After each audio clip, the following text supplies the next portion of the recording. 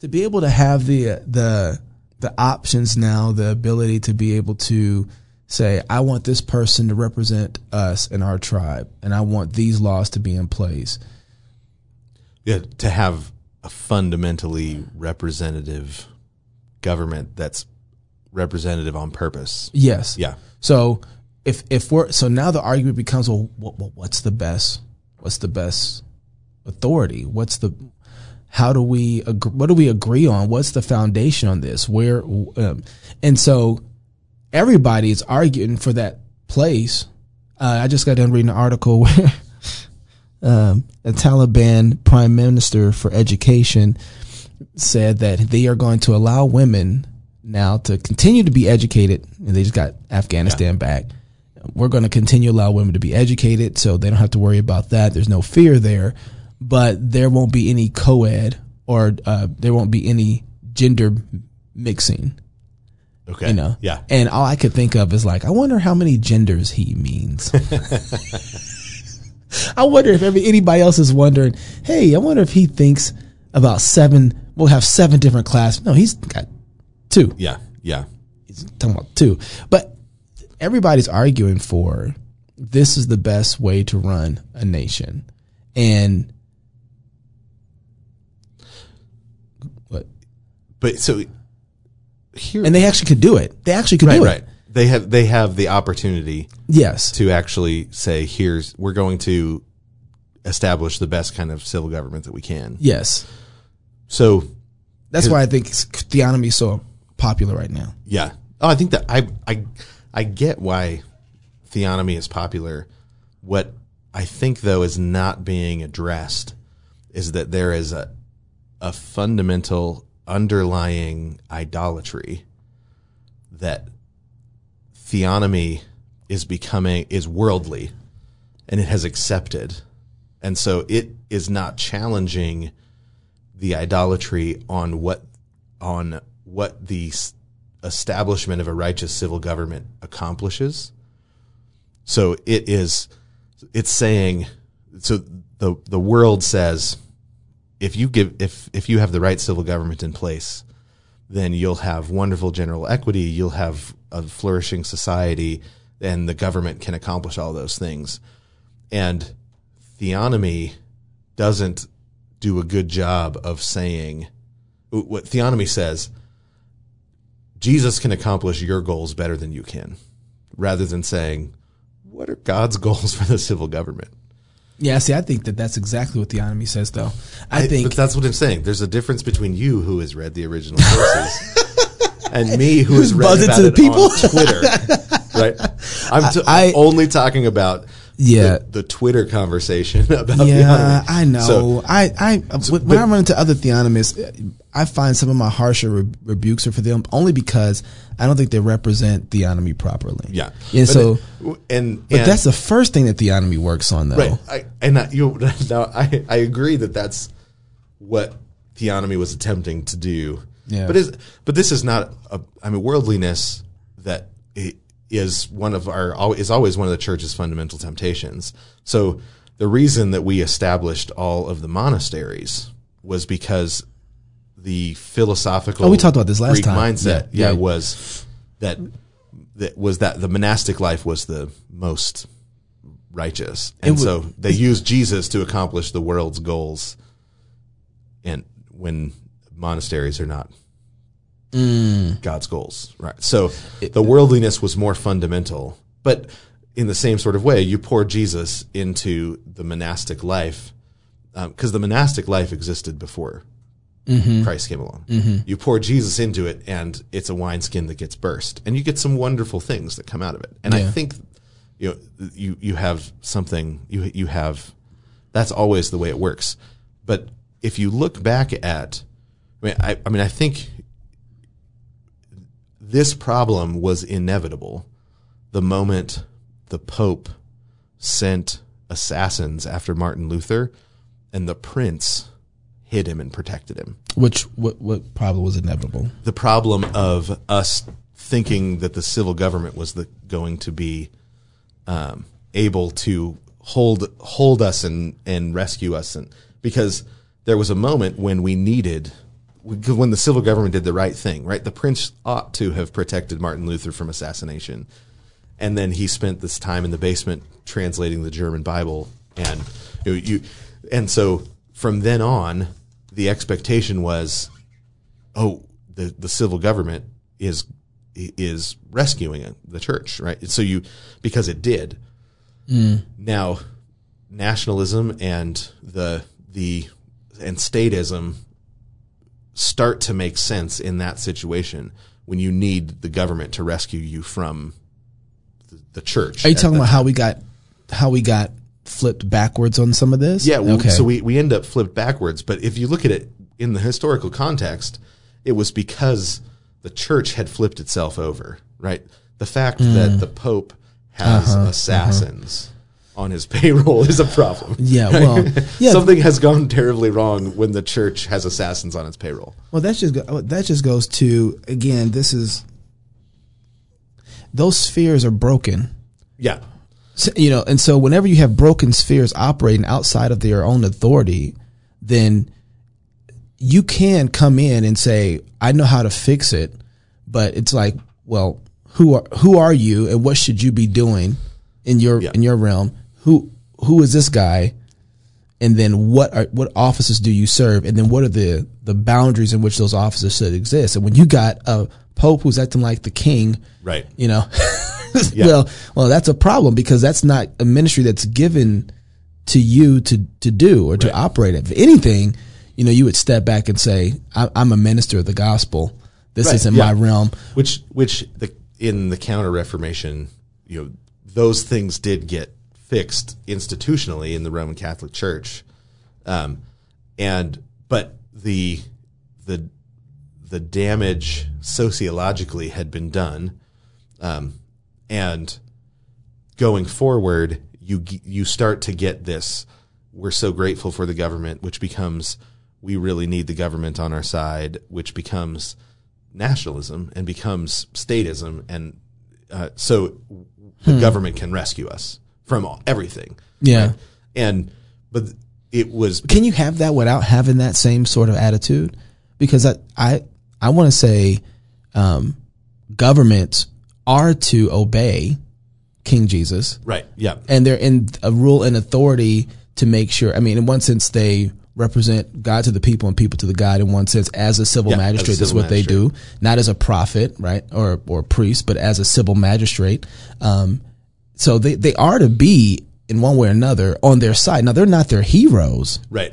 Well, I think, Martin Luther is the one who said that humanity is like a drunk that falls off one side of his horse, gets back on, and falls off the other just to prove that he's balanced. Right. And I think that's all. That's where we're at now, right? We had one particular problem, and to prove that we don't have that problem anymore, we have gone and gotten the opposite problem. Now everybody fights over politics. Right. Now everybody fights over politics.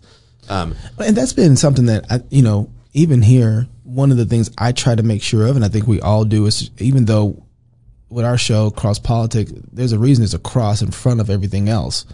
Because the whole thing is like, if you look at the individual where the gospel hits first, and that gospel transforms that individual, and that individual seeks to love God in his wife, who he marries and has children with, teaches them to love the Lord, to honor God. What does that look like? Okay, that's how it looks like in the house. Now, how does it look like outside of the house with the neighbors who are right to us, to the people that we engage with? How do we love them with the same love that we've been given from our Lord Jesus Christ? And then as you operate, if you live like that, it's going to have implications on how, as that branches out, the world that it affects.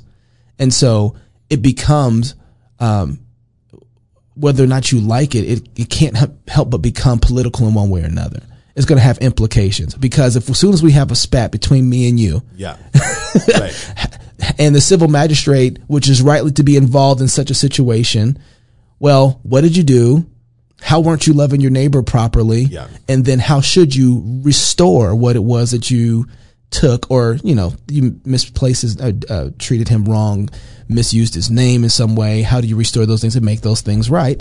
And so in one way or another, you're acting out, in society with other people is going to have implications to the whole of society. Yeah, but I think when we say, let's put this place right, and we go to the highest governmental or civil power in the land and say, if we get it right there, that's wrong.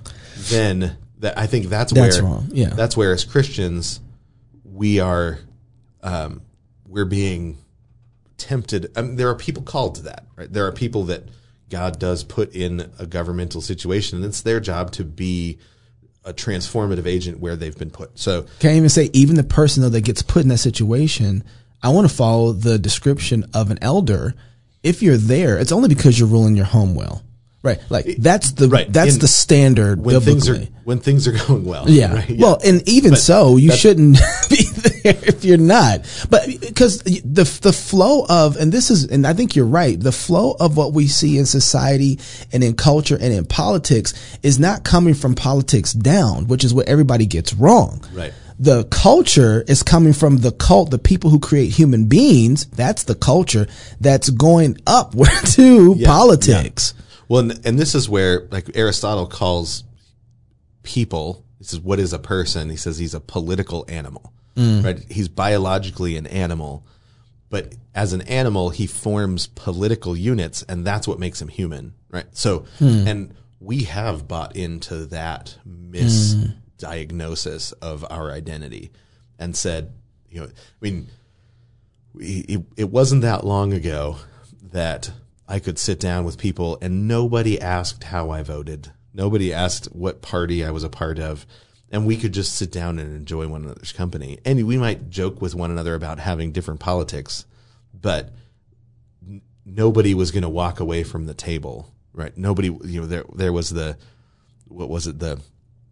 minister or the person in charge of education saying, the Taliban, working with the Taliban reminded him of, no, it was the other way around. Working with people that wouldn't wear a mask reminded him of the Taliban. Yeah. Right. Yeah, I saw that. Yeah. I saw that. That was insane. It's totally insane. They're bombing us with their uncovered faces. Right.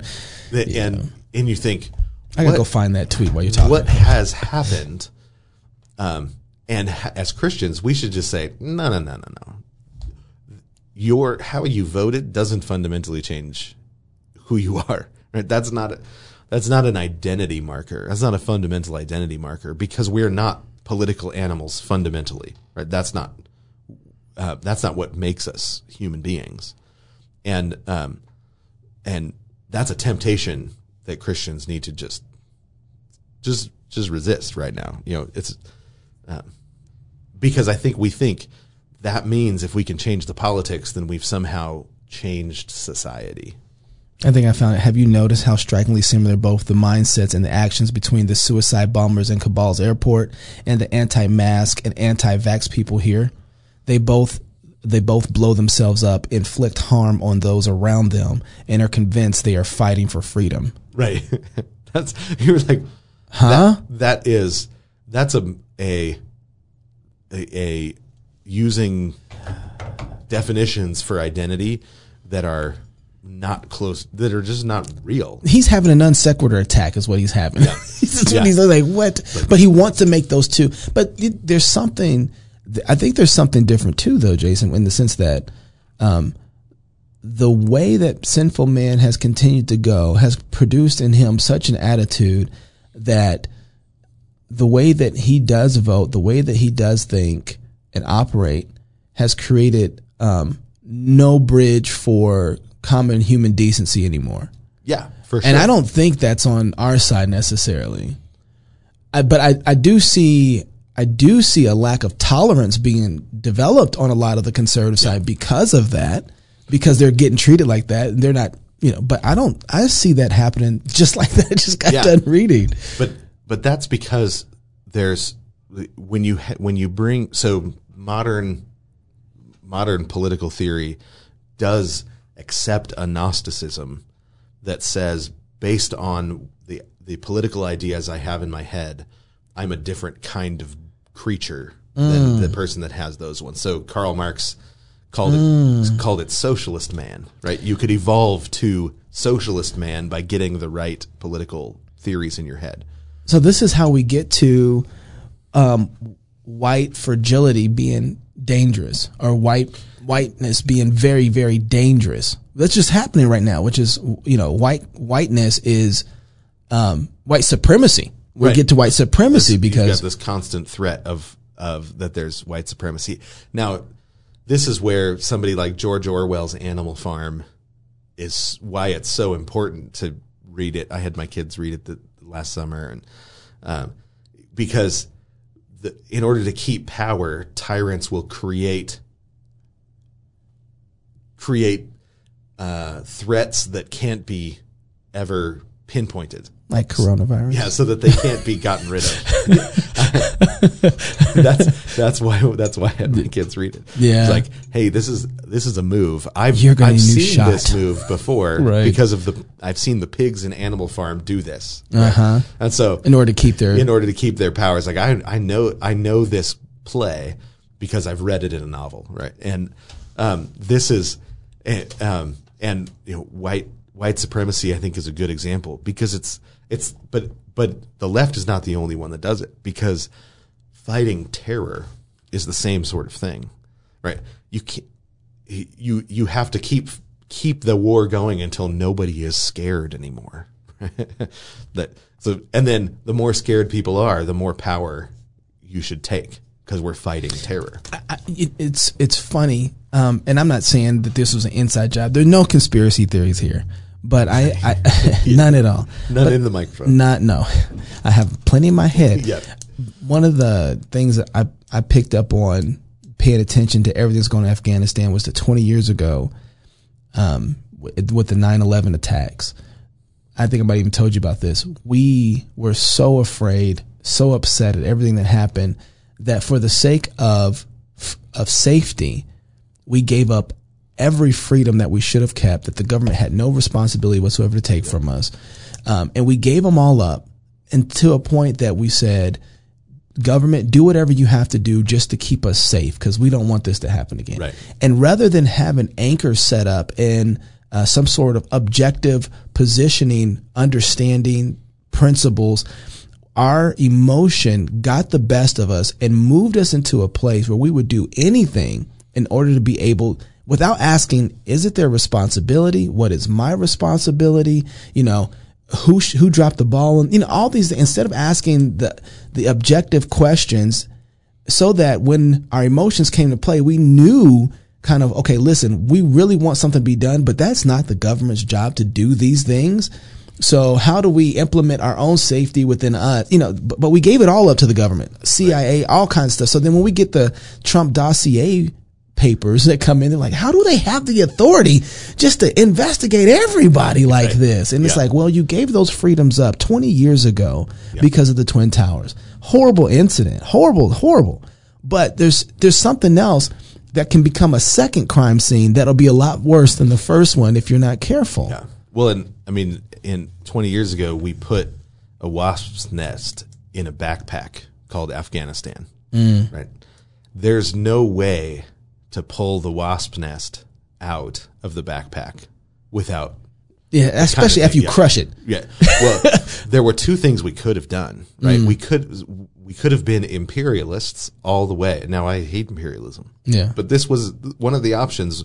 You can hit the wasp nest in the backpack with a baseball bat until everything stops buzzing. Then you can take it out peacefully. That's not what I'm advocating. That we could have done that, and that would have gotten the backpack out peacefully, or gotten the wasp nest out peacefully. Or you do what we did, which is you pull it out and you run for it.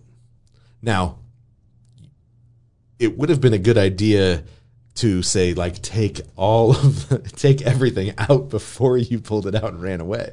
Instead, just on a whim, we were like, hey, has anybody unzipped this backpack for a while? Let's check what's in there. Just drop it and run, right? It was a terrible way to do it. But there was no way for that to go well because of a foolish decision that we made back then out of I think a combination of fear and hubris. You know, So we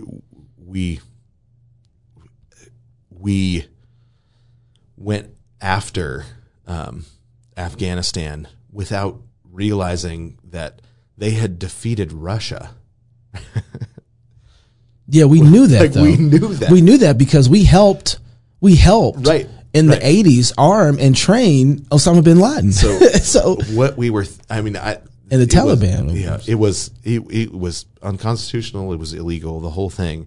But then once you have it in your backpack, you also have to be wise about the fact that you have a hornet's nest in your backpack. Yeah. And we didn't do that well either. But it's because we didn't grow in wisdom for the last 20 years. We actually went the other direction. Yeah. So when I was in northern Iraq, it was in Dahuk, and when was that? 8-9 years ago. Okay.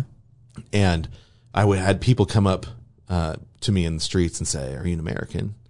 I'd say, "Yeah," and they'd say, "Thank you." And they'd shake my hand. And they said, "When you go back, tell George Bush we said thank you." Yeah. Right? As soon as I see, I was like, "Yeah, you got it. You got it. I'll text him right now."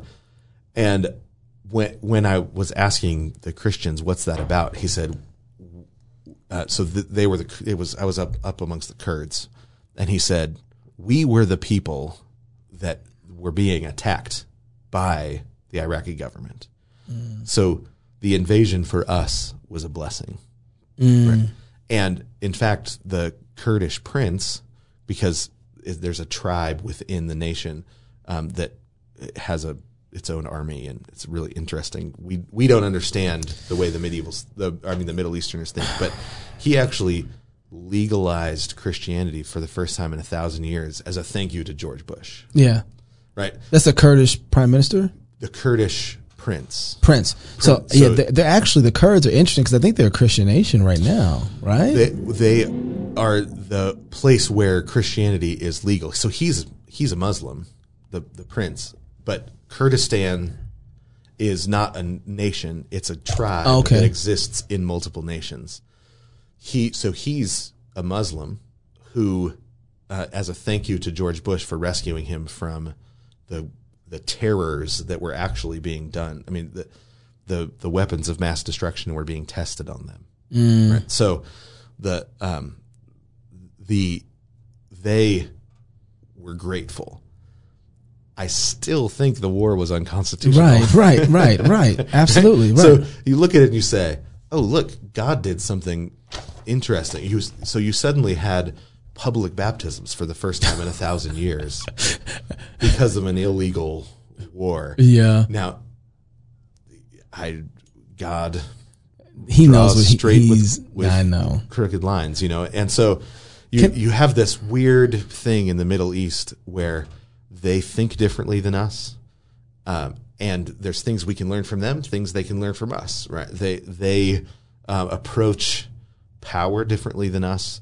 There's this entire misunderstanding that's already brewing, and then we say, "Oh, and we're sending in troops, and we're taking over." Right? So it has.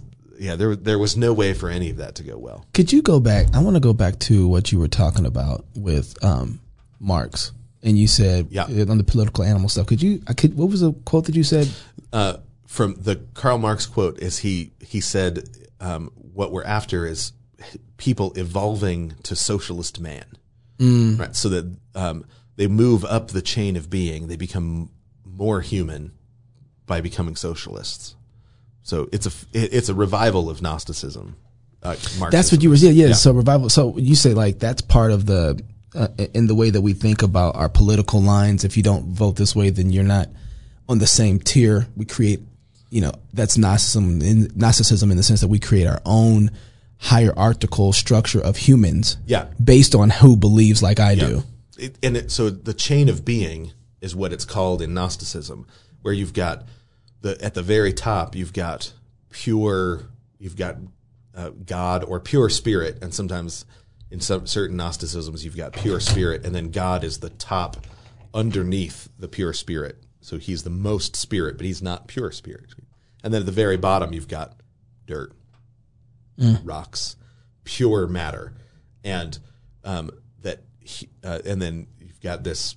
You've got people are somewhere in the middle. They're half and half, but through getting the right ideas in their head, they can move up the chain of being. So, I'm about a little over halfway through Frederick Douglass's autobiography, and he talks about the place on the chain of being, and that the way slavery was made imaginatively possible in a Christian nation, which he says it's interesting because he says, I understand that my master's Christianity is not true Christianity because they have created this different way of thinking about humans that I can be less human than them. And he uses the phrase chain of being. They're above me on the chain of being, right? So he understands that slavery requires Gnosticism to justify itself. Marx understood. Boy, it's so evolution. It's just evolution. It's like, okay, where are you at on the pecking order? Evolution is Gnosticism laid out biologically, right? So it's the great chain of being just laid onto history. You move up the great chain of being through history, right? So it's the same lie that the devil tells in the garden. You can become like God, right? You can evolve. Mm-hmm. You can move up to the chain of being. The right ideas in your head. Right? Hath God said, right? Is that really true, or is there something more true that will move you up the chain of being? Mm-hmm. Right? Mm-hmm. So that lie is fundamentally married to the every modernist political project, right? So not historically, but in terms of philosophical modernism, you had that particular lie. Was married to all of them. They all agreed on them. That's why there's so many different versions of imperialism. So are you saying then when Christians are operating politically or things like that, we're thinking the same thing about the other individual? Because Christian-wise, I'm not thinking because the person has a different thought than me, they're less human than I am. Right. Right. That and that's what I'm thinking is that person is lost and needs to be reborn. Right. Yeah. Right. Right. And they need to be restored to reality. But he's like me. He's just like me. He's like me. Except for the grace of God, I would be there too. That's right. So the thing that separates us has nothing to do with something inside of me. Has something choice that I made. Right. It has to do with the robe of Christ that is on me outside of his righteousness. So I have an alien form of righteousness that he doesn't have yet. And what I want is the Spirit of God to move in his heart so that he becomes like me. Right. 100%. But so that we can be like again, same again, right? Restored again. And this is where God challenged Noah. Noah was happily serving God so long as he got to serve God amongst the Israelites, because they weren't renamed Jews until after. So they were named the Israelites at the time, and he was happily preaching the word of God. As soon as God said, "Hey Jonah, go to them over there," he was like, "Mm-mm." Are you talking about Jonah? I thought you said Noah. I'm sorry. No, Jonah. Jonah. I meant Jonah. Right. God is challenging his understanding of what makes them different. Yeah. Right. And because God wants the whole nation to understand, it's just my grace that makes you different. Mm-hmm, right? Mm-hmm. And so when Jesus comes along and he says, I put the light on top of a hill for the whole world to see. Right? He's talking about Old Testament Israel. He's not talking like, now that I'm here, we'll put a light up, right? There had always been a light for the nations that was up on the hill in Jerusalem, at least since David took over Salem, renamed it Jerusalem. The light is put on that particular mountain for the whole world. And every time that God's people started to say, well, you know what makes us different? It's something other than God's grace. Right. This is what Paul's getting at in Galatians. We talked about circumcision. Yeah, 100%. Right? Yeah, because they're saying, look what we got. Yeah. It's like, cut it all off. It don't mean nothing. Yeah. Right? Yeah. Like, apart from... Yeah, it's just God's grace that sets apart. So that's why Jesus says, in one generation, this is all getting knocked down. Right? Yeah. It's because they had tried to turn the light in on themselves. They tried to cover it up and keep it to themselves. It's so funny as you're saying this. I keep on going through the verses. I'm thinking about Paul. Was it Paul asked was Abraham justified before or after? Yeah, before or after the law. Yeah. Right, exactly. Right. Yeah. Okay. So, and how are we? Give me a clear way that we're operating outside of that as it relates to society. I mean, I guess politics, since we're still in politics. Just maybe in how we engage. Period. Where we're acting like, we aren't the same. Well, I mean, I think the way that we engage our neighbors is not like we're engaging humans, right? It's like we're engaging. So when we say, you know what I'm going to do? I'm going to go get some laws passed that my neighbors are going to hate, because then they have to do what it is I want, right? We're treating them like mules. Yeah, and actually, if you're thinking about that, you're missing this. There's a standard for what law should do and who they should protect. But if you're ever going to have a law be effective in the way that it needs to be effective, you're going to have a heart change in a person, right? Yeah. Something has to change. Yeah. So because if God's law can't change hearts, how much less are the laws of the state of Washington or the laws of the state of Idaho or the county laws or the federal laws? I mean, and then I want to be careful too at the same side and remind people that law though also suppresses wickedness. So people, it's not that law doesn't have its place. Yeah, it's just that we're using it the wrong way. We are using it the wrong way. We're thinking if we can get the laws right, we've saved something. Save society or something. But, I feel like that, but I feel like that differently. I feel like if we can get the laws right, that means that we've gotten the foundations of culture right because the laws are right. Which is that there's been revival in the hearts and the families of people. Yeah. And so our laws are reflecting what's happening inside of the revival. Right. And if that's what we want though, then we have to approach our neighbors as if they are humans made in the image of God who are made of his word. Right. They're made of that. So rather than treating them like cattle that need to be controlled, we treat them like the glory bearers that they're intended to be. That's a good line. So I don't, the way that we think about our neighbors who are pro-choice, homosexuals, and in all sorts of debauchery, aren't people who are made of God's word. I don't think that that's usually the first thought that comes to us. For sure. That's not, it's funny. It's taken me a long time to understand, rhetoric. You know what I mean? And the thing that I've found that I've always run with first is all the information that I know. I see this happen so many times in the race debate, in the cultural warriors, is that they have all the facts, and yet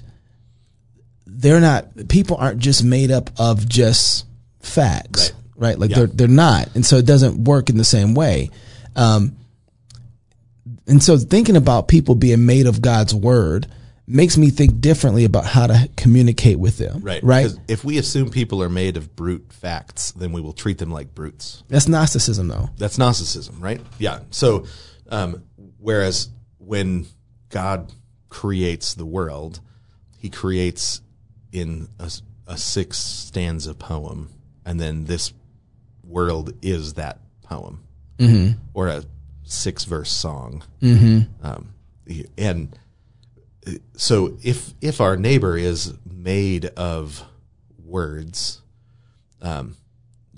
made of God's poetry, if they're a character in God's poetry, then we approach them differently and know that the thing that changes us is going to be is going to be as beautiful as they are, right? But we don't treat them as if they are a person that has a beautiful. They're the image of God, right?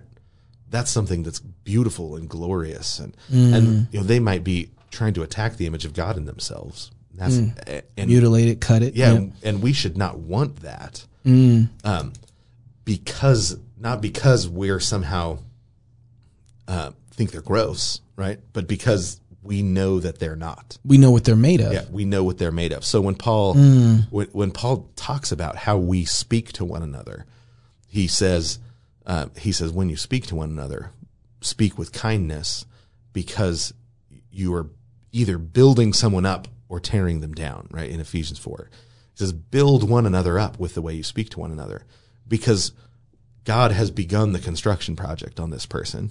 And then because God loves building people from words, he invites us to be a part of the construction project of our neighbor by the way we speak to them. We can build them up with our words because they're made of words. People are made of the kind of stuff that came out of the mouth of God and created a human soul. Right. And then we're made in his image. And so our words act analogically, act in the same sort of way, right? That our words are an analogy of God's creative word. But as sinners, we often use them to tear people down. This is interesting. So C.S. Lewis, just to be honest with you, I haven't read hardly much of C.S. Lewis. He wasn't in my circle, in my culture. He was there, but it wasn't something that we read. Yeah. His influences were massive, though. So I remember I was doing theater, did a lot of stage stuff, did a lot of theater stuff, and people who weren't Christians were the first people to introduce me to the works of C.S. Lewis. Okay, yeah. So you know what I mean? So I remember doing a Black History play, and the next play was coming up was Narnia, and I was like, well, what's Narnia? And these homosexuals and lesbians were like, well, Narnia is amazing. You have to... And I didn't know who C.S. Lewis was, and they start telling me about Narnia, and I'm like, oh, the lion's Jesus. And they're looking at me like... You're like, because you could see it. Right, right. And they're like, well, yeah, I guess. And they, he sacrificed. And like, oh, yeah, that's what Christ did on the cross. Like, oh, this is pretty cool. Who is this C.S. Lewis guy? Right, yeah. And so the story that C.S. Lewis... he got into storytelling for this very purpose because he knew people were made of this stuff. Because he could see, so he was doing apologetics. Right. He could see that it was helping Christians. Right. But it was rare that his apologetics was helping non-Christians. Right. Well, this is amazing because it opened up. So I gotta finish. This is amazing. Yeah. So, because of that, I had a chance to sit there in a room of 40 people and to really just proclaim the gospel so clearly, and they had these touch points that they could automatically start jumping into the narrative that I'm communicating from scripture and understand those. And we're having this dialogue. It was the weirdest thing in the world. I'm 15, 16 years old by this time, and they're hitting my point. I'm like, yeah. And then this. And so now what that means, there's a follow through, like there's a lifestyle that you live, in accordance with, and I watch the room kind of like guilt, like, what do I do with my sin? It's like, you know what to do with your sin now though, right? Like, and you know who took your sin. And it was amazing. So here's my thing. Well, so what C.S. Lewis called that is, he called it baptizing the imagination. Oh, I love that. Yeah. Hold on, let me write that down. He said stories written by Christians have the opportunity to baptize the imaginations of people so that when they hear the gospel, they have the categories to understand it. I'm not even trying to be funny here. He also called it repaganizing, which I like that phrase. Repaganizing. Yeah. If the way that I can understand as a Presbyterian how baptism works, how does that work for a Baptist if you baptize in the imagination? Just trying to figure. Well, he was an Anglican. Yeah. So I mean, we can still share in that a little bit, but anyway. But so here's what I'm struggling with. My friend Todd Friel came out and said some stuff. Bless him, as they say down south. Bless his soul. Bless his little heart. Came out and said some crazy stuff. Yeah. Pretty insane stuff. And one of the things that came to my mind is that he just doesn't know the story. Mm-hmm. He doesn't know the story, so he's talking and he's telling the wrong story, and he's missing it bad. But the thing that came to me is that in one sense or another, we're all kind of doing that. Yeah. Okay. And maybe might not be doing to that degree, but here's what I was thinking about. After I was criticizing in my mind. I was working through some of Todd's pieces and how messed up they were. And I began to realize that my critique of Todd didn't tell a better story. Right. Yeah. It was a critique without communicating a story or communicate in a way of the stuff that people are made of, so that they felt they were invigorated by what I was saying, and that resonated a lot more because they're made of that kind of stuff. And I was thinking, how is it that we have a world permeated with C.S. Lewis all the way to the point where little young pagan kids are telling a Christian kid about this Christian story who he has never heard of. Yeah. And that has, what, 2 generations now, 3 generations of people saturated around the America and the West with these kind of stories. How do we start to pull from those stories that they're anchored with in the way that we communicate? Because I'm finding that, you know what I mean? If they kind of already know the stories, I mean, the movies, they're everywhere. Yeah. Right. Lord of the Rings. Right. And so what's crazy is a lot of Christians can't understand what makes Lord of the Rings Christian. Return of the King. Come on. Yeah, no, I know. Once you see it, but there's a lot of Christians that don't understand how deeply and fundamentally Christian. Okay, I'm about to world pull. like Lord of the Rings is. I ain't got time for them folks. No, but this is why. I'm pulling what I said don't do. Todd Friel, it would be. I wouldn't want the whole world hearing every thought I ever had the first time I had it and recording it. So you got to have grace and let him say, okay, maybe I made a mistake. But yeah, but he is approaching the world as if there is one ring and whoever has it is in charge. And the problem is that they have it right now. Oh. Right? Ooh. Keep going, preacher. And so not the way the Lord of the Rings approaches power is, don't trust me with that. Right? Don't trust me with that. Right. And that there's the temptation that comes with power that anybody could become Sauron. That there is that the left ventricle of everyone's heart has a small Sauron in it, that with given the opportunity it will grow and take over, and we would devour the world just like he was if given the power. Right? So that the problem of man, right? Yeah, that the problem of the problem of man is actually within him, right? And that we need we need an external word to come to us.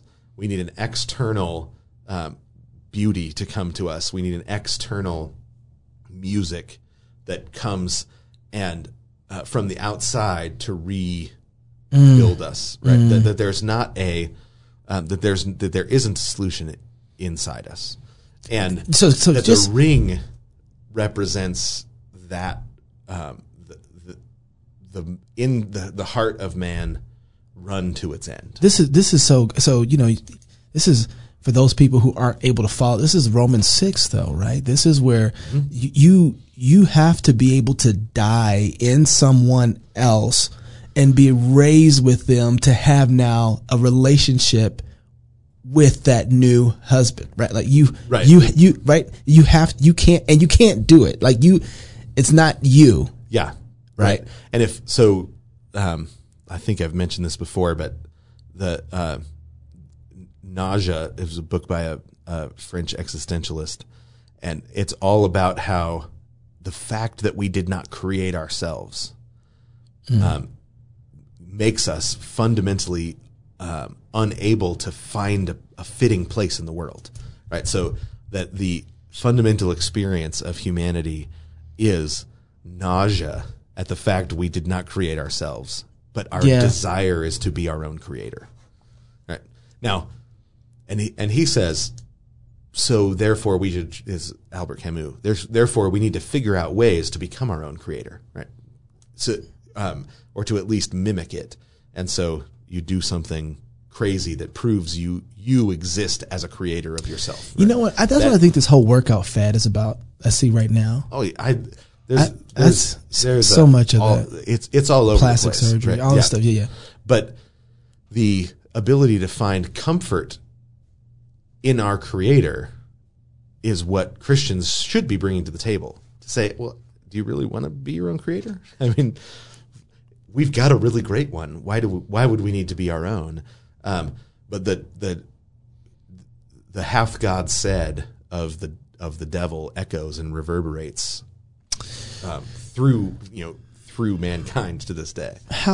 So I want to go back to this, knowing that it's amazing how much of America is saturated in biblical knowledge. Right. Yeah. I mean, almost all of our slang in one way or another in America has some sort of, if somebody says, amen, like, where are you getting that from? Yeah. Like, let it be so, like all this stuff. And it's not just resonating in, biblical knowledge, it's resonating in King James Version. It's amazing. Like it's, so it's been there for a long time. Right. And so with that, and then with stories you can't tell a story right now that doesn't have a Christ figure in it in some way or another. That's why some of the stories don't work when they try and put the wrong Christ figure in there. Yeah. You can try, but nobody's going to want it. Right. Yeah. People know why it didn't work. Yeah. People can figure that out pretty good. It's amazing. But with all of this magnetic pull that we have is kind of dormant inside of people, I feel like with C.S. Lewis's story permeating so much of the culture, there's this little magnet that he helped put inside of people, and we keep on using copper. I think so. But how do we use a high powered magnet to communicate? You know what I mean? Yeah. I mean, I think that it's because we don't think in terms of, word image music. Word image music. That what is it that, what did God give us to convince the world with? I mean, he told us that we don't have a pen. Paul says I don't have a pen that writes on hearts, but what I do have is the proclamation of the word, right? Mm-hmm. But what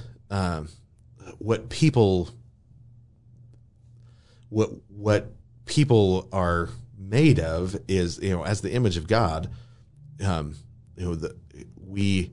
are things that will resonate with how God made people and things that work against it. Right. So we're just people ignorant then? Are we Yeah, we don't know how to know people. We don't know we don't know ourselves. We don't know other people. Our humanism is broken. Yeah. So, Calvin starts off his Institutes saying that knowledge of God and knowledge of self are the two things that we need. And I don't know which one comes first, because you can't have one without the other. And so you've got this lack of knowledge of, we think of people like machines. We think of them like cogs. We think of them like computers, right? We don't think of them as human beings made in the image of God. And so we leave out all of the things that are actually rhetorically effective. C.S. Lewis says that he switched to storytelling because it snuck past the watchful dragons that normally recognized the gospel to keep it out. So, another great quote from Tolkien talking about I love when you bring books, but I like better when you bring books for me personally. But this time you brought a bunch of books to kind of look through. He says we have to beware lest the glamour of poesis overcomes us, right? And so he says the glamour of poesis, meaning that storytelling, that the artistic expression with language, with story, with poetry. He said it carries with it its own convincing power because of its beauty, right? And he's talking about historians that are misusing Beowulf, and he says the problem is that in order to do it, you have to dismantle it, because as a poem, it's too beautiful, and so if you just try and pick it up and take it as a poem, you're going to be overcome by it. And so what they do is instead they dismantle it and they turn it into small little pieces, and you analyze each one separately, because that takes the glamour of the poesis out of it, right? That takes it's like taking the tall power out of it, taking a tall building and only looking at the pillars. Yeah, right. Well, that's exactly the metaphor he uses. Right? Way to go, Knox. He says that they come down to this tower and they dismantle it, and so that they can pick up each brick and look at it separately, and they lay it out, and he says, but what they don't understand is that if you climb the tower, from the top of the tower, you can see the sea. Part of what has done that for me is a post-millennial worldview. Right. And I don't want to just say eschatology. I think a post-millennial worldview, because if you understand what's going on in Genesis, again, you understand the world that God is making and what he's doing with it. And so when you think about that, it gives you a full perspective and context to think about the world. And, and because of the world that God is making, you should get started practicing in what it's going to be, because you're going to be living in it for eternity, right? Like, yeah. And so you start exercising in practice for the world that he's actively making right now. Yeah. And it's going to be a place filled. It's not going to be a place just filled with like mere scientific inquiry, technology. It's going to be a place filled to the brim with beauty that is created by God, but also beauty created by people to bless one another. Right? And so that sort of world that's going to exist for eternity, we do begin to get tastes of it in advance as people you create poetry and music and beauty. On the way here, I was listening to some of my favorite opera. Kanye West? No, I was listening to the new Kanye West album yesterday. Some of your favorite opera? And I was trying to make heads or tails of some of it. Kanye? The new album. I have a theory on that. There are parts that I like, and then there are parts that I'm like, what happened to you? What are you thinking, man? Yeah. But the thing with Kanye is he is thinking something, right? But I just can't tell what it is. So go back to, I don't know if I can even, go back to some of his older stuff. Or some of the stuff he did with Jay-Z. That stuff's well, here's the deal. I think Kanye does something that hardly anybody else does in music. Everybody else rides waves in music. Mm-hmm. Yeah. Kanye West is the only person who moves the Overton window. Oh, yeah. He's the only person who does it. Well, the stuff he's sampling, he's like, oh. Yeah. Didn't expect that. Yep, exactly. And the people he puts together, who would do that? Yeah. But the point. Which I love. I mean, I think in that sense, Kanye is saying, he's saying, what it would look like for this world to be in conversation with itself in places that people don't think you can have it. Right. So right. There's things about that I love. Where he's like, who is they told me I can't talk to? Right. Yeah. Yeah. Let me go do exactly what they. So I appreciate, but I think the other thing with him is that, so if you pay attention to Kanye's album, he always has this one album where it's kind of like, right. And, but what he does is kick open a door. Yeah. So that what you thought was now becomes like, oh my goodness, this is the. So when he did the 808 album, it was kind of the same thing. It's like, what's he doing? But then the next generation, or the next the next musical generation. Oh yeah, like it all sounds like that was a landmark. It was all of a sudden these distorted bass hits come out of nowhere. Right. Like you can do that now. When in all forms of music, not just hip hop. Right? Yeah, all everybody over the place. took it. And you see that with like when Wu-Tang basically re-energized the beat. What it filled everybody's imagination with the possibilities. That boom bap. Yeah, and brought some. When you look at what was RZA listening to, he's listening to Blondie. He's listening to all that everything. Everything, right? or even the Asian. so I was actually just listening through some of the Japanese funk stuff that he uses. It's amazing. Indian music. Yeah. When but it's funk music. They're singing in Japanese over it, and Riz is like, "Oh yeah, I'm gonna clip that. I'm gonna So he's pretty amazing stuff, because he's opened himself up to some of the significant points where you shouldn't be allowed to have conversation according to the culture. This is I think we talked about this a little bit. I'm just going to say it, and I keep wanting to go back to something we said earlier. But one of the reasons that I've always appreciated Kanye, why I think he's important, is that there's hardly hip hop music didn't disciple the next generation well. Actually, hardly any music disciples the next generation well. Hip hop music didn't either. And so guys like Redman, Meth Man, and some of these other rappers, it's amazing how long hip hop artists stayed current. Yeah. I mean, that doesn't happen a lot. I mean, they stay current in the public, they stay current in society, they stay current in the music. Sometimes even if their rap gets bad. Even if they're, absolutely. Like especially Common. And he's like everybody still respect Common though. Right. They know. Yeah, I know. But people let me testify. But his new stuff, I'm like, how do you forget how to rap? Maybe he's been busy becoming an actor. I tell you the rest when I see you. There are times, But but they didn't disciple well, and then they looked up and said, "Man, what is this crap? Going on now? What's wrong with the kids these days?" It's like, what is this, man? Like, open your mouth, dog. Like, I'll punch you in that. One of my favorite things was listening to that interview where Eminem is complaining about the kids these days. Right.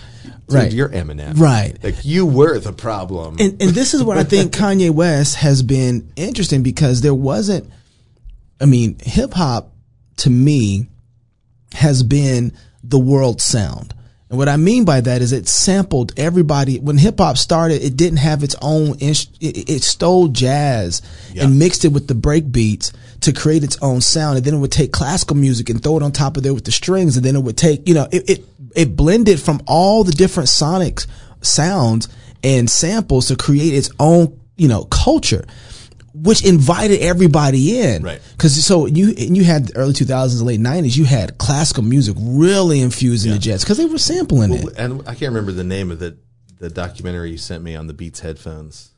Oh yeah. Defiant Ones. There's that moment when Dre doesn't know that the camera's on and he's playing, I can't remember if it's Chopin or Mozart at the piano. Yeah. And then he turns around and he's like, shut that off. Yeah. I don't want anybody knowing that I am a classical pianist. Almost every producer was always, classical music has moments in it where you can't help but hear a nasty kick drum and snare over the top of it. Like, one of my favorite documentaries is called Bach and Friends. And it's a bunch of people, modern musicians talking about Bach and that have learned different Bach pieces and talking about how Bach has influenced the modern music that they're making right now. And easily. It's like this is the dance music of a previous generation, and the principles are the same because the bodies function the same.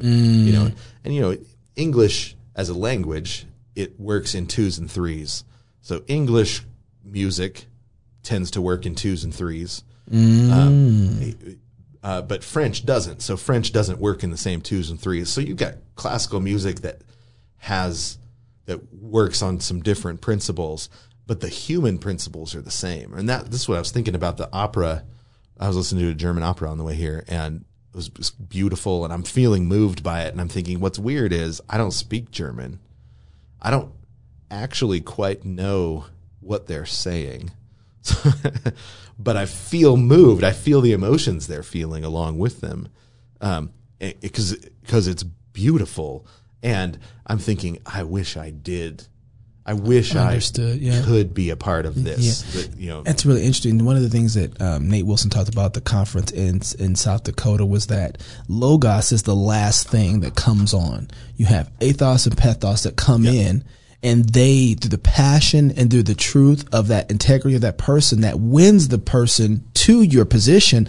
And then Logos comes in to anchor that, right? But what we usually lead with is Logos first, and like, here's all the facts. And it's like, but no, it comes in. And so this goes to my point why Kanye was in. I love how we all connected that back. But this is the reason why Kanye is important, is because Kanye was the bridge between a generation and their old R&B, old classical, old blues music, old singers, Otis Redding and those guys, and sampled them. Right. And took their voice and their sound to a generation that had no idea who they were. And it's the same way that memes are working in this way. So I realized that the Michael Jordan crying meme, most kids in their 20s have no idea who Michael Jordan is. Right. They don't remember that moment. They don't remember that moment. Have no concept for it. What exactly? They don't remember the moment. They have no concept for it. What? So I just realized my kids, they don't know anything about 9/11. My daughter's about going to be 14 in October. She has no concept of 9/11. Right. She doesn't know. She's just living in the world that 9/11 created, not knowing that there was a world before 9/11. Right. And so Kanye West was the bridge of generations from old to a current generation that connected that generation, you know, through the fire, to the limit. Shaka Khan all of a sudden is making it into the next generation. Yeah, and they're saying, what's that sample? Yeah, what is that sample? What is that? And they're going back. Record. Yeah, exactly. I mean, it's what like Shock G, Warren G did with Parliament. Right. Yeah, absolutely. Absolutely. Yeah. And so that's why, so Kanye West is the bridge so that, and I'm bringing this up for a reason. When the way that he has decided to do that, and whether he's doing it consciously or not, I think he's smart enough to know how important it is to history, is that he's covenantally connecting people to the movement. Yeah. He's saying, you're a part of something that is bigger, that started bolder. Before you got here, that was a part of a legacy that created something. This goes back to the Day of Soul we were talking about. De La Soul? No. Summer of Soul. Summer of Soul, thank you. That we were talking about.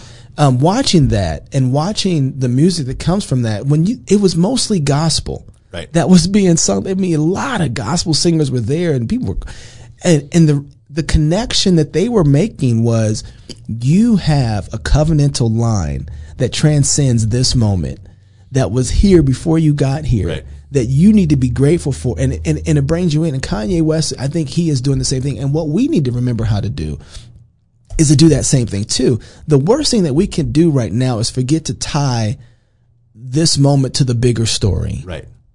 100%. You know what I mean? And so that's why I'm struggling, like, what, and this is going to lead to knowing that, understanding that I need to be able to do that. I realize I don't read enough poetry, and I'm realizing sometimes I think my rhetoric is the thing that I need to work on, and it probably is, you know, but ultimately, if I have horrible rhetoric but tell better stories, I'm going to win. Right. Yeah. And so I need to poetically figure out how to use my rhetorical blunt instrument inside of a poetic, you know, almost what they call a velvet covered brick, you know, where I have rhetoric as my brick and poetry and story as the velvet. So like, pow, oh man, but that felt so smooth when it hit though. Right. That people, when you come in with a story that people love, one of the things just as a screenwriter that bounces around, and I don't know where I first heard it, but I tell people all the time, because I'm a comedy writer by trade, right? So my job is to make people laugh. My goal is to also elevate people's humanity in the midst of it, right? But if I can't make them laugh, then I shouldn't be doing the job, right? That's right, because that's the job. But you're trying to elevate people's humanity in the midst of it and help them. It's good for the soul to laugh at yourself, right? It's bad for the soul to laugh at others, but it's good to laugh with others, right? So there's cheap forms of laughter that are degrading, and so try to avoid those. But if you can't tell a better joke, then you're not going to win. I mean, you're not going to keep your job. But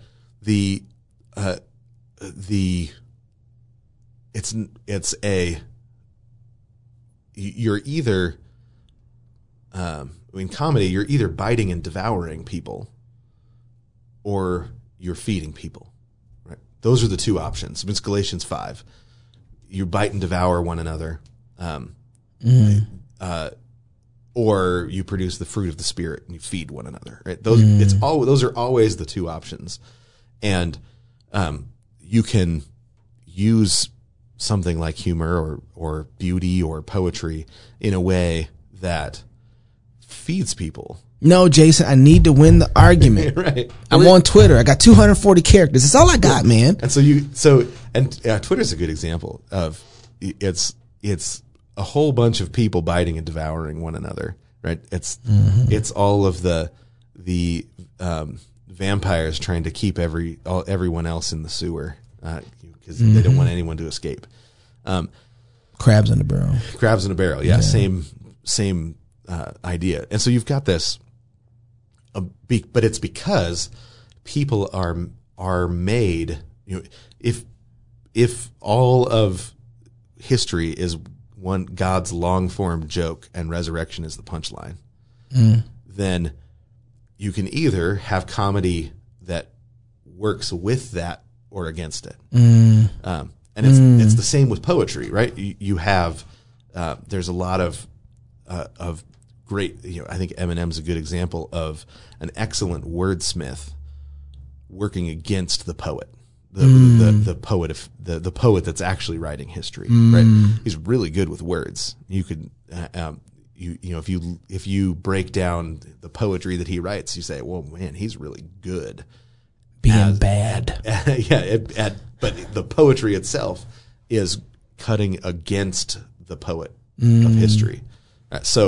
But we don't think that way at all. And so we are working against people's humanity, trying to get them to be more human. I mean, that's what the gospel does. Is it regenerates, right? We're born again. We're becoming the human we were intended to be in the first place, but that sin has killed, right? So we work against people's humanity in our attempt to restore their humanity. Yes, no, that's part of the. Give me two places. I want scriptural wise. Where can I spend more time, kind of in scripture, learning how to do this well? Is it more Psalms? Is it? I mean, I think because there's a saturation level where I think that, and maybe it's some of our exegesis, maybe our own Gnosticism. I don't know, but that we're not able to see how to communicate. And it's watching Paul when he talks to Jews versus when he talks to Gentiles. When he talks to Gentiles, he starts at the beginning of the story, right? Yeah. And the story is completely different, and he has a different, Well, so I once heard a missionary speaking, and I wish I knew. I wish I would have written down who it was or where he was. But he was he was a missionary to a tribe in Africa, and he had spent years working amongst this tribe and had no converts. And he'd been telling them about Jesus, and he'd been doing the whole trying to get people to come to the Lord, and let me tell you about Jesus. Jesus died for your sins, all this. And he had decided to give up, right? So he said, I've got 6 months left on my current tour. Somebody else has got to take over. And what he started though, as he was getting ready to go, was a Bible read through, starting at Genesis 1, and just saying, anybody that wants, come over here, and we're just going to be reading the Bible, because he'd given up on preaching. It's like, right. And so people started to come, and he read a big chunk of Genesis, and then he said, we'll be back this time, and there was twice as many people the next time, and then pretty soon they were crowding in to hear the story, and he's reading through the book of Genesis, and he gets to some genealogies. Actually, he might have gotten to the book of Numbers, and he starts reading the genealogies, and he almost skipped them. But as he's reading through the first one, some people look at each other and they smirk and they laugh a little bit. And pretty soon he's reading through another one and they all go, whoa. And they look at each other and they are getting the genealogy in a way that he doesn't, because they're living in a culture that still keeps genealogies and understands that a genealogy is an argument. Sign of this. Right? Oh, okay, yeah. Okay. So they're getting the argument because they're able to track genealogies. And so pretty soon he's like, this is something else going on that I was unaware of. They are looking for what's my myth, and how does it compare to theirs? And myth in the big M sense. What's my mythos? How do I explain the kind of world we're in? What went wrong, and how does it get fixed? And where's it headed? Right. And I've been trying to introduce them to a person in a vacuum that they don't get what Jesus is. Infrastructure. So, they have no infrastructure plug. Yeah. But so pretty soon it's just packed, right? People, so they're going home and they're telling each other, hey man, let me tell you the story of the book of Genesis. And so pretty soon everybody's here to know what's going on next. So he reads all the way through the entire Old Testament, starts in at Matthew 1, and they're like, oh, the genealogy. Okay, I get it. I know who this person is. And then they get to the part where Jesus dies, and they're furious. They're furious that anybody would kill the rightful king, the rightful heir to Adam's throne. They're seeing it better than Jews, right? Yeah. And so when the resurrection comes, they get up and they start dancing, right? And he's like, I've never seen anything like this. He's just reading the story. He's just reading the story, but he had stopped treating the Bible as a story. And so he couldn't actually communicate the truth in the way that God communicated the truth that's in a transformative way. We read the Bible looking for the nuggets of Gnostic fact. Oh. And we don't take the Bible as the work of art that it is, that rebuilds people. Right? We're made of God's poetry. We're made of God's story. Then he gave us a story that rebuilds people. Calvin calls it, Calvin says the Bible creates its own understanders. Right? It creates its own hearers. That's the kind of book that the Bible is.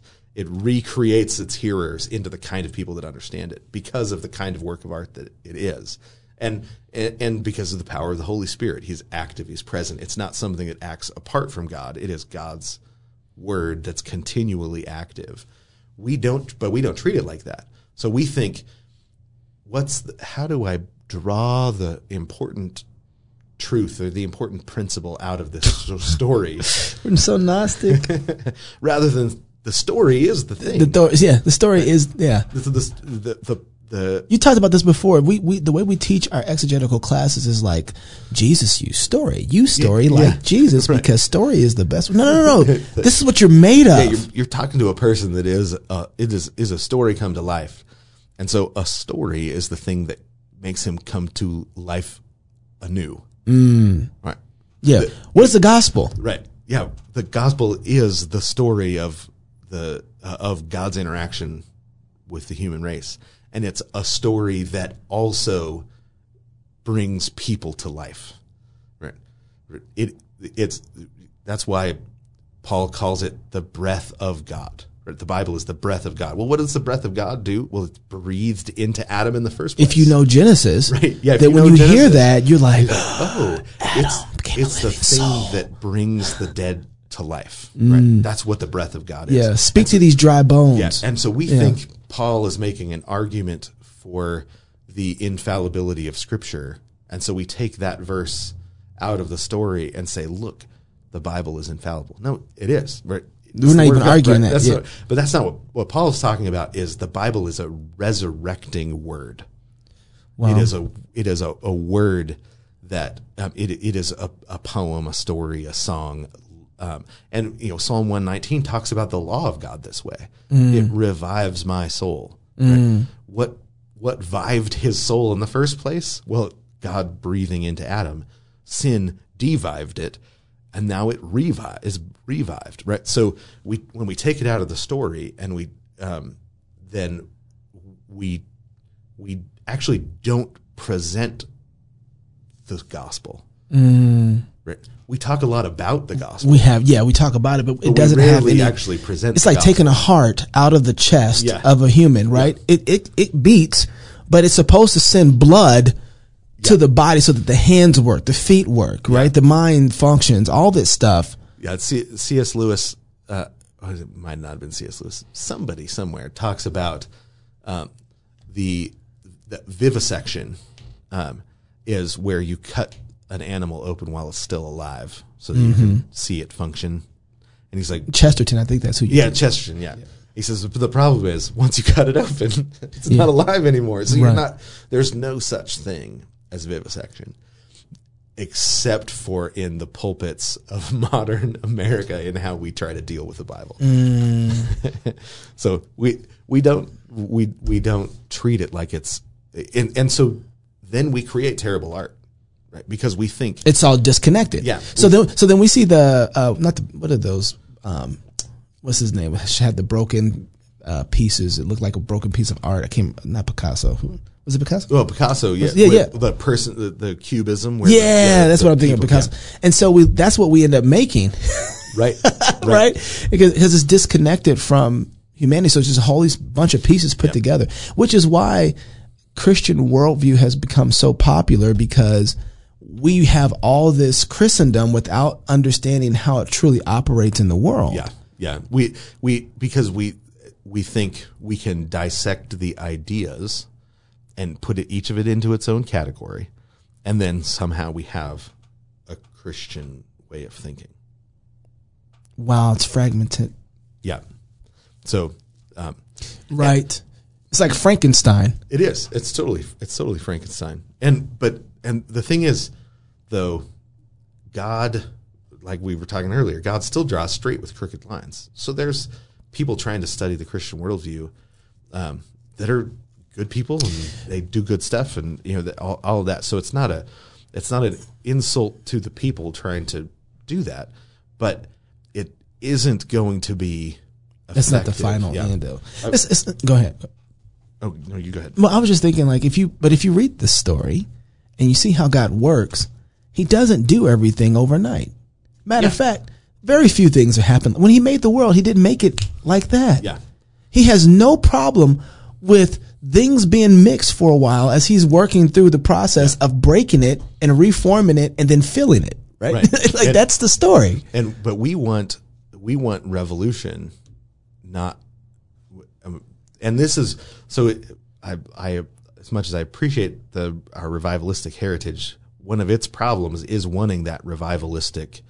A moment of chaos comes in, I'm completely undone, and then I walk away fixed. Right? It's communism for the soul. So you know what?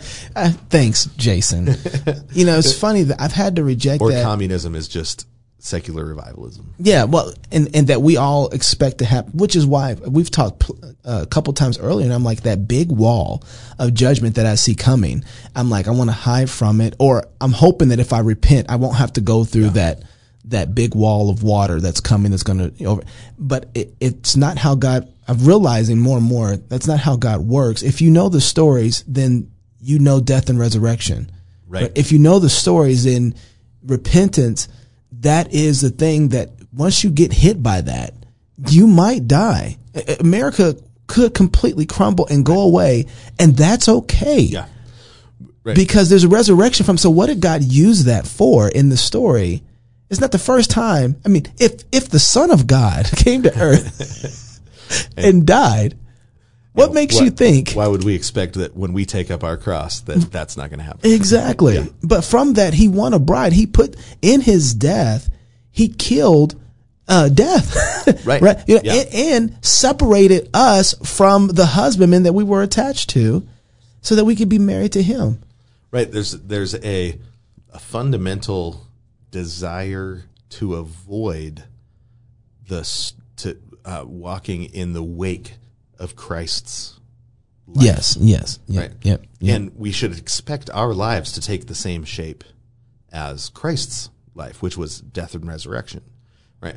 Because he had been living in a loving, self-giving community in which the Father, Son, and the Spirit from eternity past had been loving one another and giving themselves away to one another and for one another, so that when Christ comes, he doesn't do something new, right? He continues. The new thing is that we are brought into that community. Right? That's the new thing, is our adoption, which it's our adoption that happens as we come into his people and become part of his family in the present.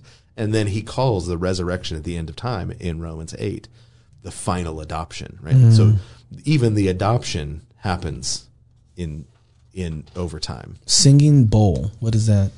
So it's one of my favorite poets, Malcolm Guite.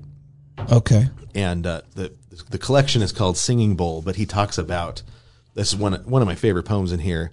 The poem is called On Being Told My Poetry Was Found in a Broken Photocopier. That's the name of the poem. Is he a Puritan? He's alive. He's alive right now. He writes like a Puritan. Say the title again. On Being Told My Poetry Was Found in a Broken Photocopier. So one of the things I love about him is he exclusively writes in older poetic forms. And so he spends a lot of time with the older poets. And so, but then he writes in a modern context. So the poem is, On Being Told My Poetry Was Found in a Broken Photocopier.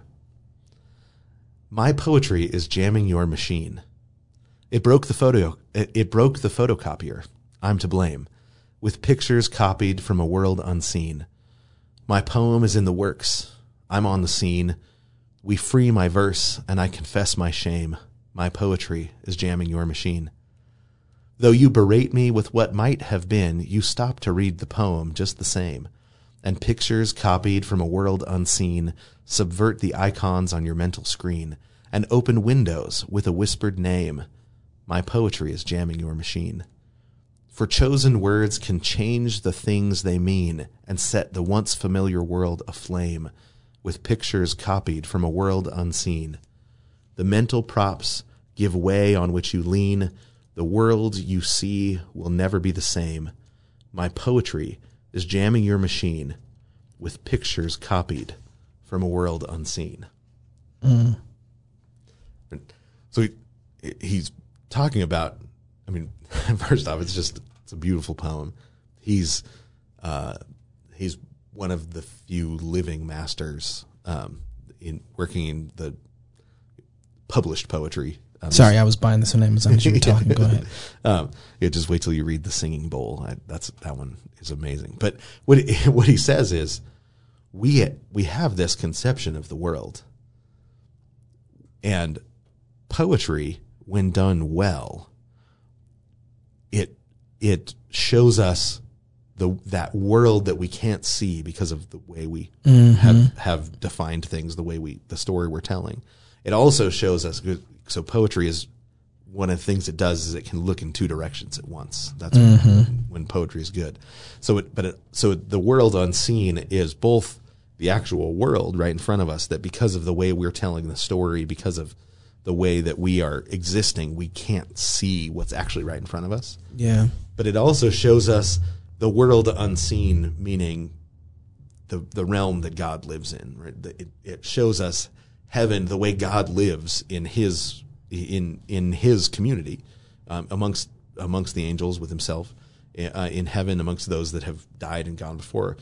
So it shows us both of those things, right? It can show us the way the world actually is, and it can show us the way the world ought to be, the heaven, the on earth as it is in heaven. Yeah. And then, but it does it by jamming our machine, right? We're going along and things are just fine the way they are. And then all of a sudden, boom, you run up against poetry or a story or something that says, seeing it right. I mean, I remember the first time I heard Public Enemy, right? Mm-hmm. And here's this story that I don't know. I'm living in suburbia in Spokane. Jammed the machine. Yeah, it jammed my machine. And I said, oh man, there's something I'm not seeing, right? Hamlet did that for me as well. You're reading Hamlet, and the first time you get it and you see what it is that Shakespeare is doing, and you say, oh my gosh, there's no going back. Once you see how much rivalry and revenge blind us to reality and cause us to do things we would never be okay with. But we retell the story in such a way that the rivalry and the revenge become what we think of is actually going on when it's not. Right. And so then the way we self-justify, right. When you see it in Hamlet, it jams the machine, and you can't go back. Walker Percy did that for me. C.S. Lewis, Tolkien, that there are, but it's not that they walk up and they say, hey, your heart can be really vengeful, and it's really hard to see reality when you're acting vengefully, right? It comes up and it shows you Hamlet giving the option between revenge and justice. And he has every right to enact justice, which will cleanse the land and rescue it. But he wants revenge. And when he chooses revenge and then justifies it to himself, not only does he die, the love of his life dies, and his whole family dies, and the land is cleansed anyway, but it's cleansed because he now needs in spite of right. him. Yeah. So that poetry has a way of jamming the machine and showing us worlds unseen that you can't get with just let me write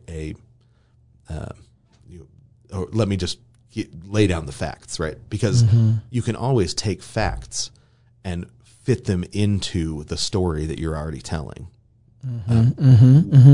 What you can't do is take a story that is that presents the world in a different way and fit it into your story. But that's how we exist. What's crazy about all that is that when you are paying attention to Hamlet, or you hear your hero does the wrong thing, we all know it. Yeah, right. Like we're like, oh, it's amazing. It's kind of like going to or watching a scary movie, especially in a black theater. If you go to a black theater, have you ever done this before? No. Okay, I don't know if you have to go watch like a real scary movie at black theater, because everybody knows, girl, don't go in there. Like, right. Like, you know what I mean? Like, what you doing? That's stupid. Like, and yet we are that person. Yeah. Right. Like, and yet we don't, it tends to remind us. And so now people are like, no. I know how this one go. We don't do that. Right. If there's 5 white people and 1 black person, we're not going anywhere at dark. Okay. In the middle of the field. I know this story. You know what I mean? And so it's funny. Those stories help remind us, like, ooh, like with David and Jonathan, ooh, I'm that guy. Yeah. Well, horror movies are a really good example of something that Christians shouldn't have ever given up. Right? That was ours. That was ours. And we walked away from it. I mean, you look at the vampire. So a lot of the basis for our horror, for our horror stories kind of grows out of the Victorian era. And the ideals of Victorianism was a well-balanced life, right? And so when something got out of balance and out of its place, then it became monstrous. So the vampire, like government. Okay. Yeah, no, 100%. That's the horror movie that we need to be, because right now, you get an alien horror movie, and who shows up to fix it? It's always the government. Yeah. We got to undermine that narrative. They are the aliens. Yeah.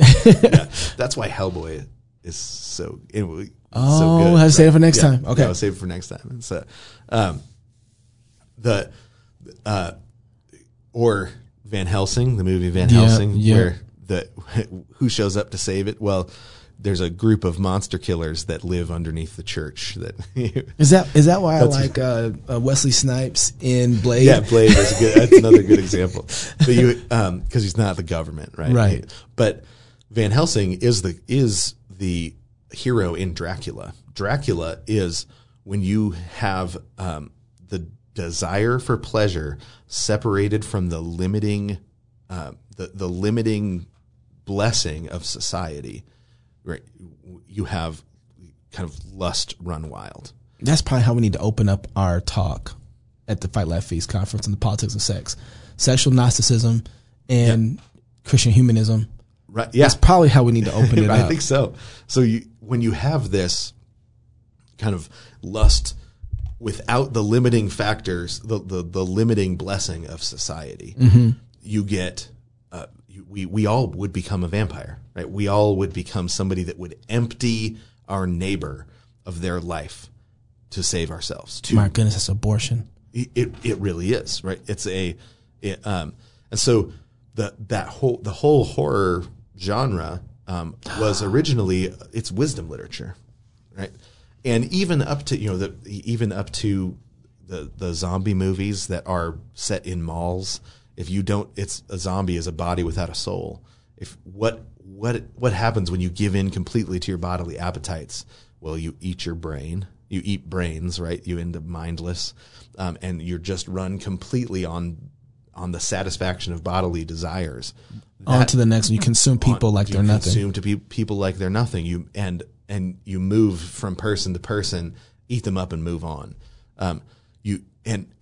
Because we are designed to be filled by an infinite God, we will empty the entire world before we will be able to satisfy ourselves. And we will still be hungry, right? And that's what horror movies should be teaching us.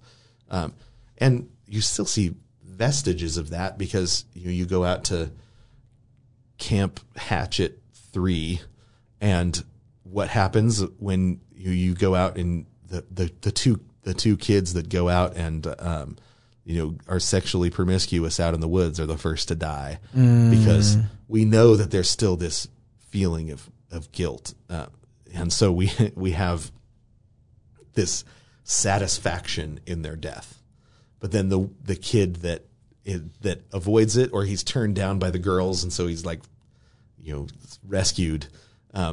We want him to survive, but we want the bully, the jock that is taking advantage of the girl to die. This goes back to my C.S. Lewis question. How is it that these stories, they all resonate with us in one way or another, but we don't know why? We don't know why, because I think a lot of people even just heard that and like, oh, wow, that makes so much sense, but they didn't know why that story resonated. Just kind of like horror movies that's gross and it's gratuitous and all that other stuff. Like, and they can be, right? That's the temptation that sometimes directors fall into, like the Saw movies. Right, exactly. But sometimes some of those movies need to express some of that to understand how bad it is. Yep. This is where I think we fail. And in a culture, there were Christians who went to lions to the point that, and sacrificed themselves to the point that it became gross and the people couldn't stand it anymore. They couldn't handle it. It's just, no. Right. And there's a point sometimes where I think we need to figure out how to get at that without being over the top, but get at the like, yeah, not to a baby. You know what I mean? Right. Like, that's where the argument for some of the images, I don't think they're necessarily done right in how they could be presented, but that was the Emmett Till argument too. Mm-hmm. Open casket to the point, it was like, not a human being. Yeah. That's just, no. Well, there are... You know what I mean? Yeah. So, if you put up... You're doing it again. We're supposed to be done. And you put up images of aborted babies and people will look away. Right. That's not connected to the story, is it? It's not connected to the story. And there may be a use for that horror. Sure. And so I'm not saying that there's no use for that horror, but something like District 9 is a sci-fi movie based on South African apartheid, but it's with aliens, basically. Mm-hmm. one of the things they do is they show how abortion was used to control minority populations, but they do it in the context of an alien movie. And so it slips past, and then all of a sudden people start pointing it out, and then it loses its distribution because now they're like, oh shoot, did we just make a pro-life movie accidentally? Like, well, are we distributing a pro-life movie? Because the abortions are being done to aliens, and it slips past, but then all of a sudden people are like, wait, is abortion being used to control minority populations to keep them down? It's like, well, yeah, Jesse Jackson's been telling us that until he got paid off. Right, him and Al Sharpton, right? Yeah. So it's like, well, yes, absolutely. That is, but that knowledge, if you just try to hand it out in tracts, doesn't have the same. It doesn't get out. The knowledge doesn't get out. Yeah. Okay. That's because I still want to know, like, how do you this is something we can talk about next time even, but how do you have this imago Dei inside of people, and that story is resonating, and you want to be able to pull on that in the right way, being able to do that. If people understand that about a horror film and they get it, like they get it, like, how do you flip that so that they, Jesus did that so well, right? Right. Yeah. And to the point where they're like, ooh, I mean, the same way with David and Jonathan, where he flipped it on him. He got it. Yeah. Because David was ready to go to war. He already told him what he was going to do, like, oh, this is done. You don't take that man, and to the point so that you have that anchor. Now, how do you pull on that? Because I think we have a lot of groundwork laid for us in our culture, in our society already, with the narrative that people don't even know have the Christian connotations to it. And we have these anchors, because the gospel has gone forth so broad and so wide in American society. We have a lot more anchors than we think we do. But the people who I find pulling on those anchors are the social justice movement. Right. And man, they are winning because they're pulling on those anchors. The civil rights movement won because it had such a strong pull to imago Dei, humanity, humanism, right? Yeah. It believed that images would communicate. And so they were willing to be sprayed by hoses, knowing that when people see it, they will be disgusted. Yeah. They're willing to lay their life down for the sake of their neighbors in a way that I don't think that we would be willing. So all right, we'll talk about it. I wonder, are we calloused now because of the fact that that's all we've seen? I think that some of the callous, though, is we have seen all of that, but also there have been people that have been attempting to capitalize on. Oh no! At the same time, because when I see Quiet Place, I've seen horror films before. I see Quiet Place, it does something different for me, though. You know what I mean? Like, there's something different about Quiet Place. Do you want me to tell you what I think it is? What? Why not? This is spoilers. So if you too late, they listening, you're already done. Yeah. They set up a world in which the children could die. They set up the outer boundaries of the world in that opening scene. Okay, that's enough. No more. Don't say about it. No, you're right. No, that's right. Oh, they created death. They said it's an absolute possibility that this whole family could die. And one of the most innocent kids. I just started watching it with my kids because I'm like, it's really not that scary. But they couldn't handle like living in that world for very long. They were like, no, Dad, let's watch something else. My kids have been begging me to watch Quiet Place 2, and I'm like, I can't do it. I haven't seen it yet, so don't spoil it. Okay, I haven't seen it yet either. I can't. Let's go watch it. It's a black theater. I want to go watch it with you. Oh, that's going to be live. I don't know how we find one in Northwest. Well, we're going to be down in Nashville. Let's find one. Or Texas. If it's playing in theaters. Yeah. All right. Good. That's crazy. I didn't think about that. Like, that was,